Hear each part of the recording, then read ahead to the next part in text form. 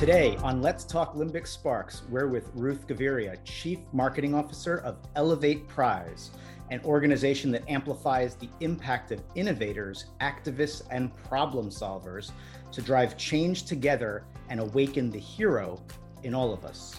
I'm Kevin Perlmutter, Chief Strategist and founder of Limbic Brand Evolution, a brand consultancy that taps into emotional insights and applies behavioral science to strengthen connections between brands and people. And I'm co-host Jasmine Moradi, behavioral sound scientist passionate about quantifying how sound impacts people's emotion and understanding emotional insights that affect consumer behavior. Limbic system part of our brain supports emotion, motivation, behavior, and memory. And we're both curious about how our guests are creating what I call limbic sparks, which happen when emotional motivation meets brand desire. We love to speak with brand leaders who are turning emotional insight into a competitive advantage to drive business growth for the brands that they serve. Thank you so much, my good friend Ruth, for being with us today. And let's talk Limbic Sparks. Great. Ruth, we are so incredibly happy that you're joining us today. And I'm just going to start with, how are you today? How are things going? Things are going great. There's a sense of optimism in the air. I think we are all coming out of this cocoon and people are seeing each other in person. They are touching. Talk about limbic sparks. I think that people are touching, people are hugging, they're reconnecting. I believe that this is a tremendous time this summer for gratitude, being alive and being well. So much. I couldn't agree with you more. It's been so great to get back together with friends and people. And as you said, hug people again for the first time in a long time, spend time with family in close proximity. And it's incredibly optimistic for business as well. You feeling that, Jazz? I do. Ruth, I know that you are very passionate about the things that are important to you. And what I want to start with is, what do you care most about in your life and career? So at this point in time, it's been, your career is your life, right? You can't separate career from life. And for me, in this journey, it is that emotional connection. I really, really want to connect my heart with my head so that I can live a better life, that I can truly connect with joy. So in my career right now, I'm very fortunate to be able to work with people that are doing good in the world.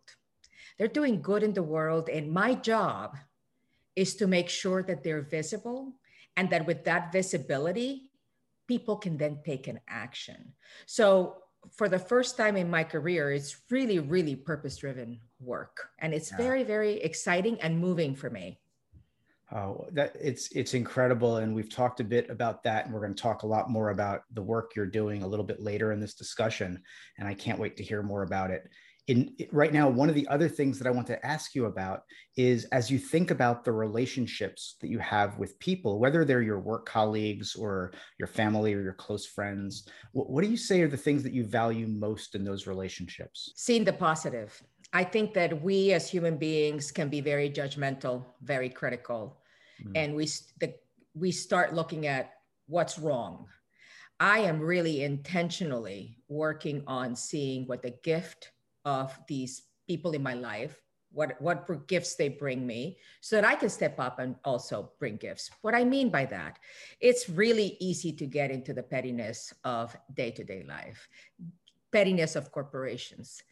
It's a lot harder to take a bigger view and see where you yourself are growing as a human being. Mm-hmm. So when I get into judgment, when I get into criticism, I really now know that that's just a little thing in my brain that's saying, step back. You need to look at the bigger picture. And I am doing that. It's hard work, by the way. This is not easy work. So I'm combining what I'm doing in my personal life with meditation and, healing with what I am doing at work. It is so personal. And I know you, and I know that's the way you live your life. And I'm always inspired by the way you approach things. So I want to talk about a different type of relationship now as well. We're very interested, of course, in relationships with brands. So there are many brands that you've had in your life, some new entrants, some that have been around for a long time. Can you talk about a brand or a product that you've had a strong connection with for a really long time, and maybe what you think that brand has done well over the years to keep you a part of its circle? So there are many brands, but two that come to mind are Trader Joe's and Apple. Okay, so, and Apple can be viewed as the enemy, but in my life, Apple has been my friend. So let's talk about Trader Joe's. There's such an emotional connection because when I discovered Trader Joe's many, many, many decades ago, I lived in California and I had just met my husband. So I equate love and Trader Joe's because I met both of them at the same time. Not to be, you actually need to see where in your life were you? Where were you when you met that brand, right? Mm-hmm. So I was in this beautiful, puppy love space. I went into Trader Joe's and I looked at the aisles, I looked at the prices, and I'm like, where have you been all my life? You mean you have organic nuts? And you have rice that I can just put in the microwave for 3 minutes and it's organic and brown? Life is pretty freaking good. And when you go into it, and it's really about the experience, right? For me, the emotional connection is no matter what Trader Joe's I go to, I start at the checkout and that person is wearing a Hawaiian shirt and is asking me genuinely, hey, how's it going? It's like, oh, you brought your own bags? Girl, you rock. I'm a consumer for life. It's unbelievable. I love Trader Joe's as well. I actually, an article I just published in Branding Mag, it has a whole section on Trader Joe's.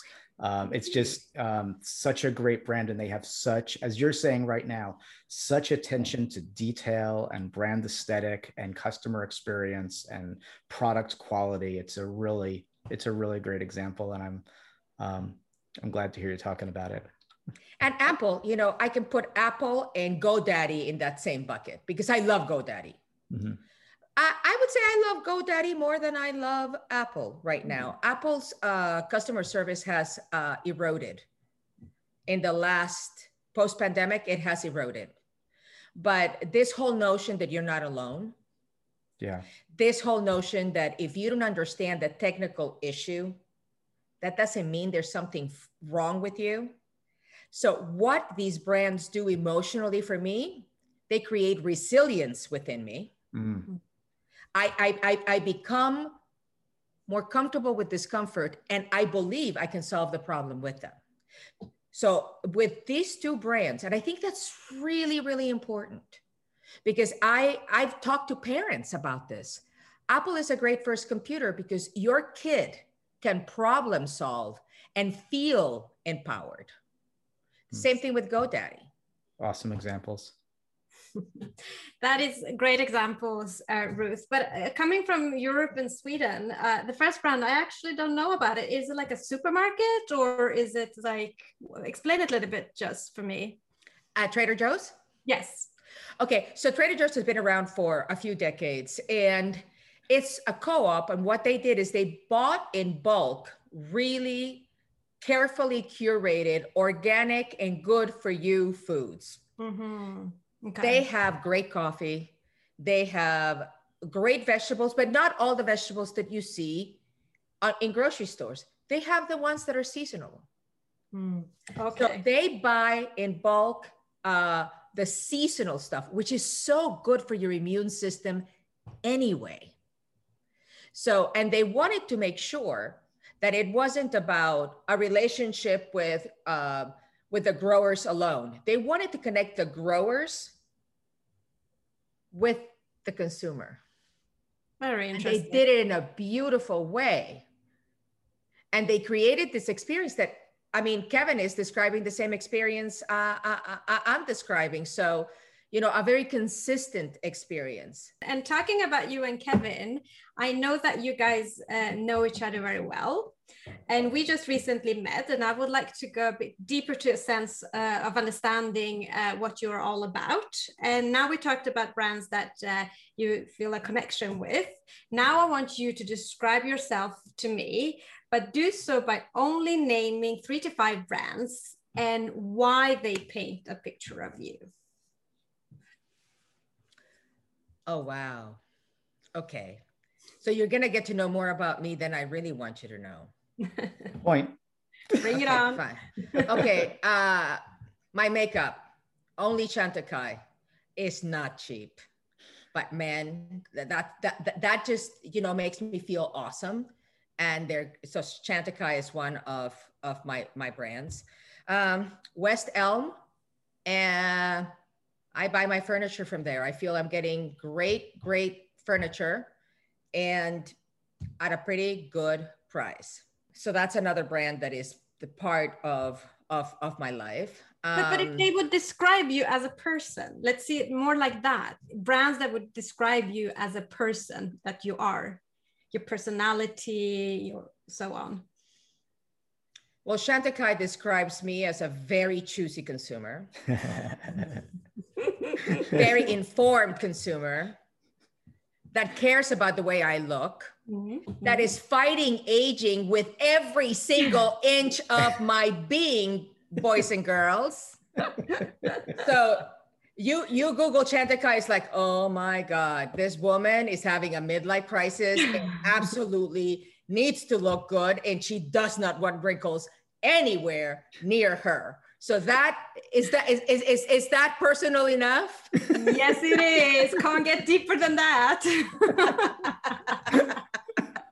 And the furniture one, how does that describe you? So I'm a Capricorn. So you're now getting into my juju here. I am about beautiful aesthetics at a very good price. And I'm an excellent shopper. You know, when you Raymond in Rain Man, I'm an excellent driver. Yeah. I'm an excellent shopper. I'm an excellent shopper. Rain Man and Forrest Gump are my favorite movies, by the way. So if you wanted to look at me as a consumer, what I am going to cry about, what I am going to connect with is that. It's that vulnerability, that absolute, you're naked. What else? My coffee. I mean, I'm Colombian. Coffee is really important to me. And I discovered Vermont coffee. They're not doing bad. Yeah. Pretty good.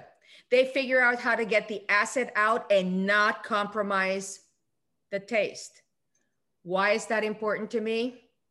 It makes me feel Colombian. And that's part of my mojo. Earlier you were talking about like GoDaddy and Amazon, about having this amazing customer support that I agree with you. Like, I feel the same. Like, okay, a company can't be perfect, but if I have a problem, I want somebody to be there, listen to me instantly on chat to solving it.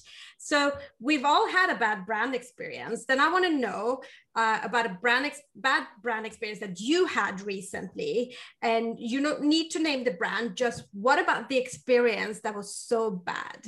So I didn't mention Amazon. I have a love-hate, you said Amazon? Oh, I thought I've heard Amazon. No, I have a love-hate relationship with Amazon. So we're going to park that as a love-hate relationship. Let's do that. First of all, any 800 number from the government or any 800 number from AT&T or Verizon is enough for you to want to move to Canada. Okay, so that in and of itself, and isn't it sad? Because they can have all the technology possible. They can create as many towers, and then a customer experience where you're waiting for 45 minutes and you are not getting an answer or you get disconnected. What a missed opportunity. And I think that is Verizon. AT&T is a little bit better than that, but not by much. And I would say that hurts their brand significantly. But I don't want to talk about those two bad brand experiences. I want to talk to you about Microsoft. And I don't mind mentioning the brands. When you try to call Microsoft to troubleshoot Teams, to troubleshoot Excel, PowerPoint, Outlook, you have just gone to Mars. You have not connected with the same language. You're somewhere in some country where somebody is almost a robot and has no idea what you're experiencing. And I have figured out why that is so upsetting to me. No understanding for my problem and no empathy. Because when they say, I am so sorry you feel that way. I am so sorry you're experiencing that. It's not real. It's not coming from somebody's heart. It's not. Script. It's a script. It's a script. Yeah, I've had that experience. Right. And then you go to GoDaddy. The dude that's helping me is like, oh man, that sucks. Let me see if I can help you with that. And he is all of a sudden a real person who is connecting with my heart, is trying to calm me down, and knows that he can solve the problem with me. That's the difference. So for me, if I were to wrap this up, brands that go the extra mile to understand how a customer feels about their brand when things are not going right. That is the proof in the pudding. If a brand takes that extra mile to understand the consumer experience when things are not going well, and they're able to show up and help solve that problem, that's how you build a business. So Ruth, would you say in those experiences there are limbic sparks? Well, I'm Latina. Did I spark enough? Yes. They're good sparks, and then they're really bad sparks. Yes. Excellent. That's what we're going for. I'm going to shift this conversation a little bit right now, because you've revealed so much about yourself through the brands that you love and hate. And we're going to move on to how it all applies to the way you think and work as a CMO. There's so much that you bring of yourself into the roles that you play. And I'm curious how these personal experiences that you have impact the way you approach your role as a CMO at any of the roles that you've had recently. Oh, thank you for that question and for that compliment, Kevin. And it goes without saying that in the brands that I've worked with you, you have been a tremendous partner to me. You've been a tremendous partner when things have gotten tough.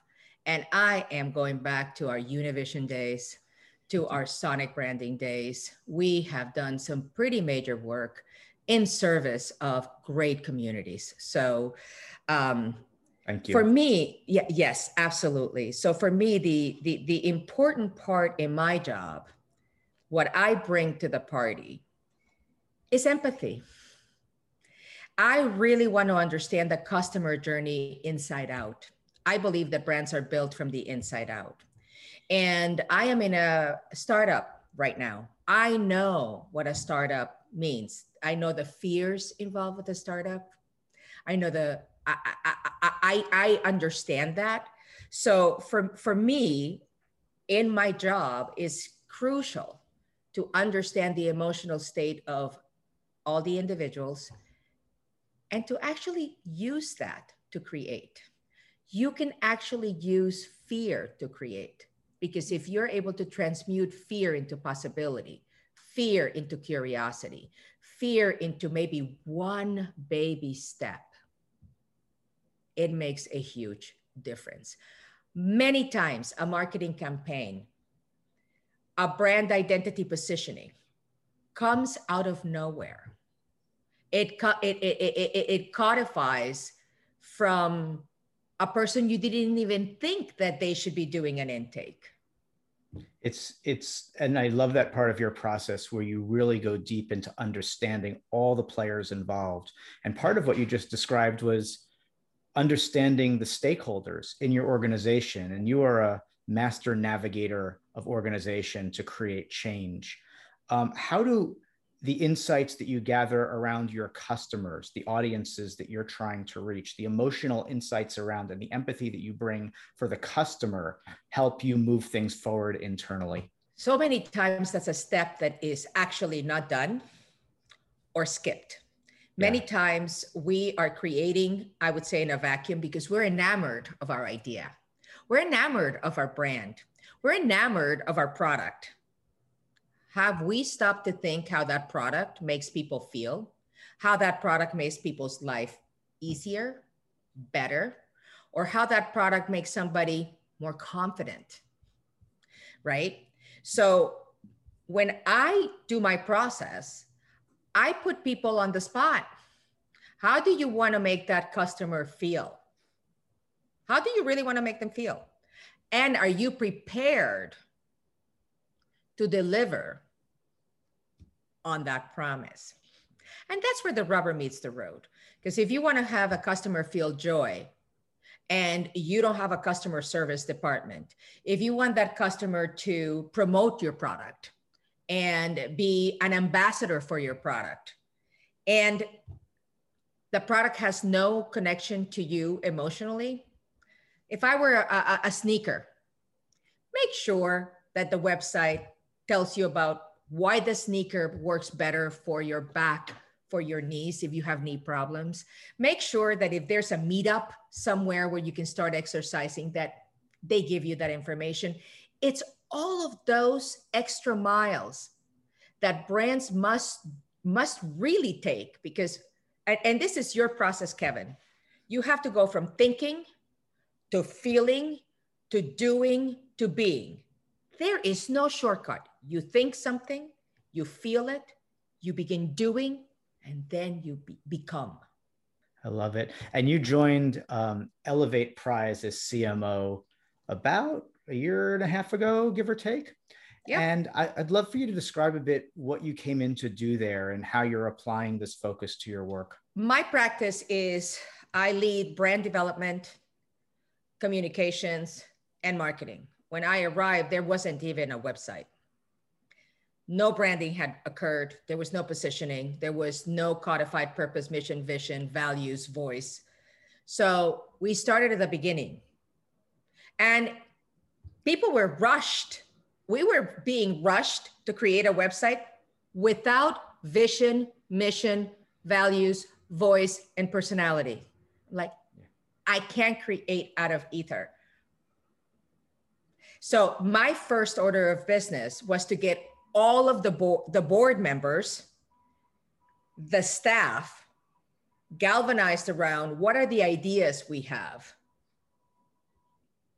And in my process, you know, we arrived at a beautiful, a beautiful, you know, vision to elevate human consciousness on a global scale, and a mission to really amplify the work of these social heroes and inspire others to take an action.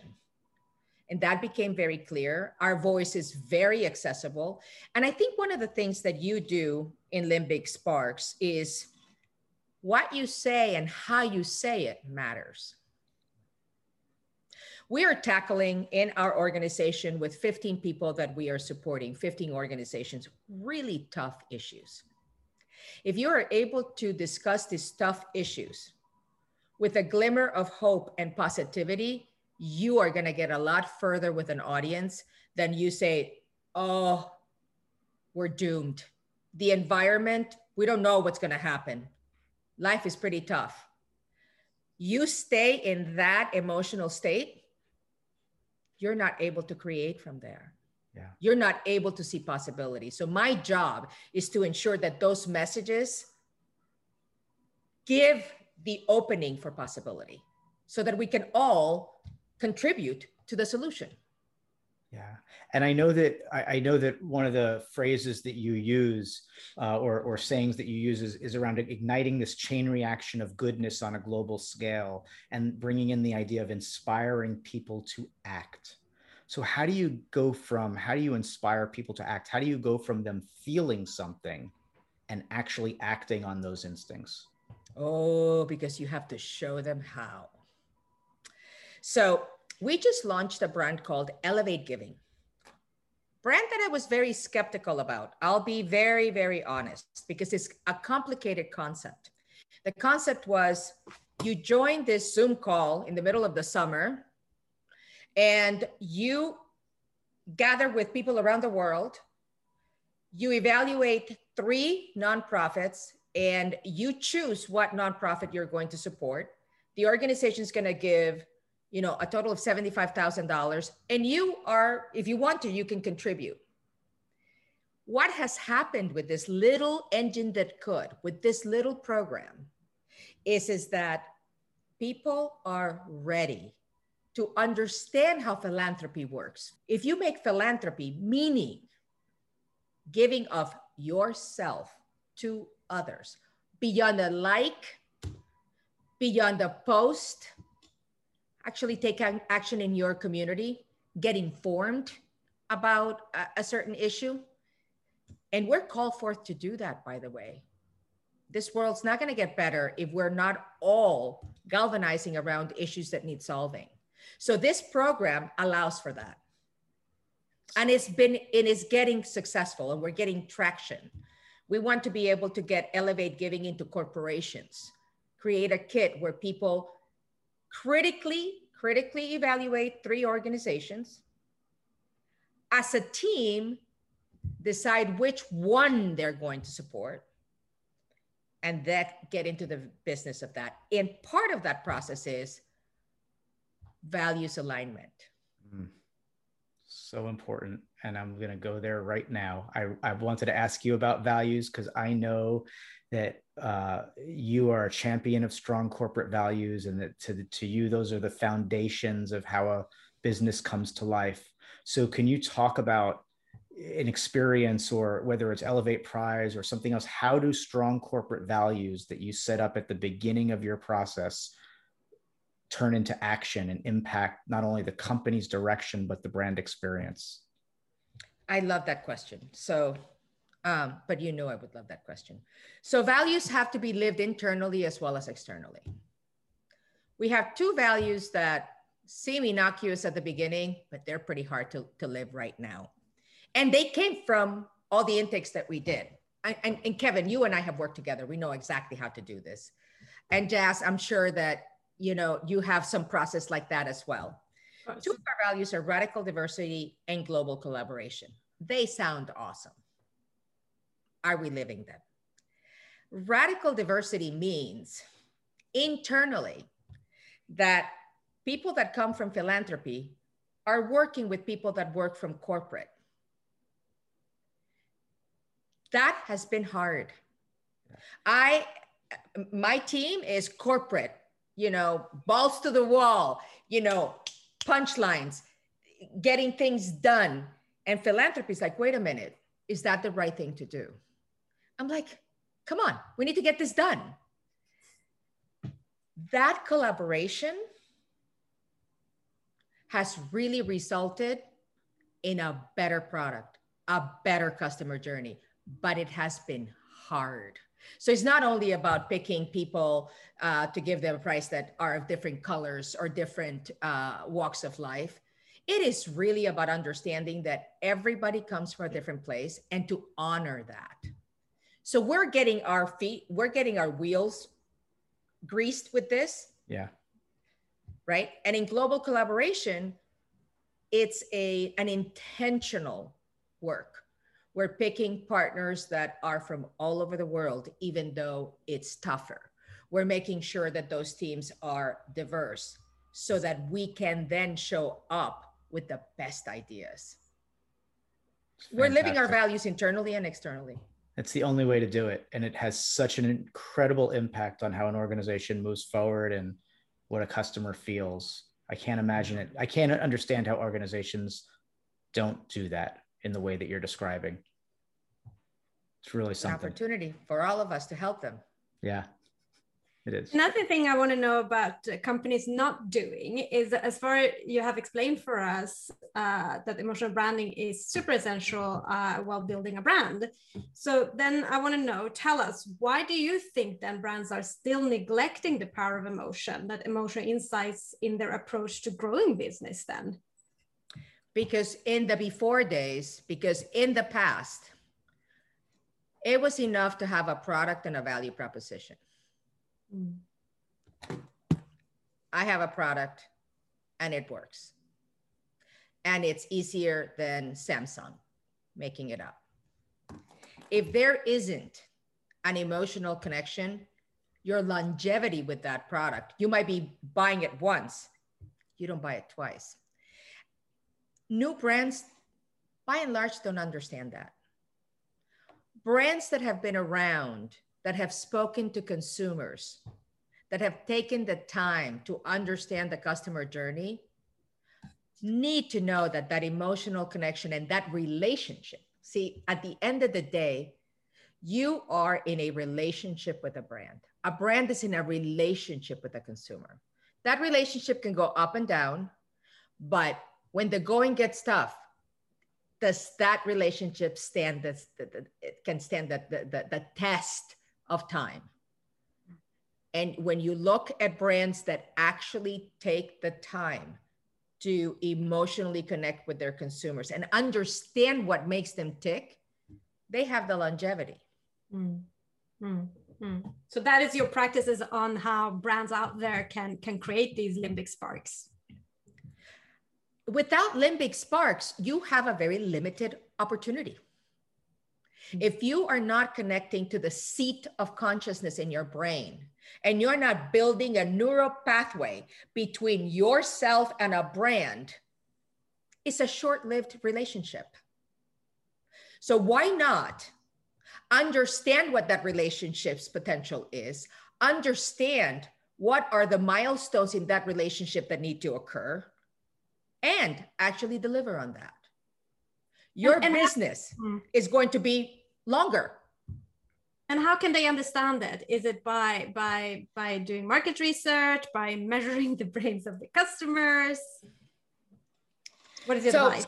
What I think is so funny that there are so many brand and corporate people that never take the time to talk to the consumer, that never have an opportunity.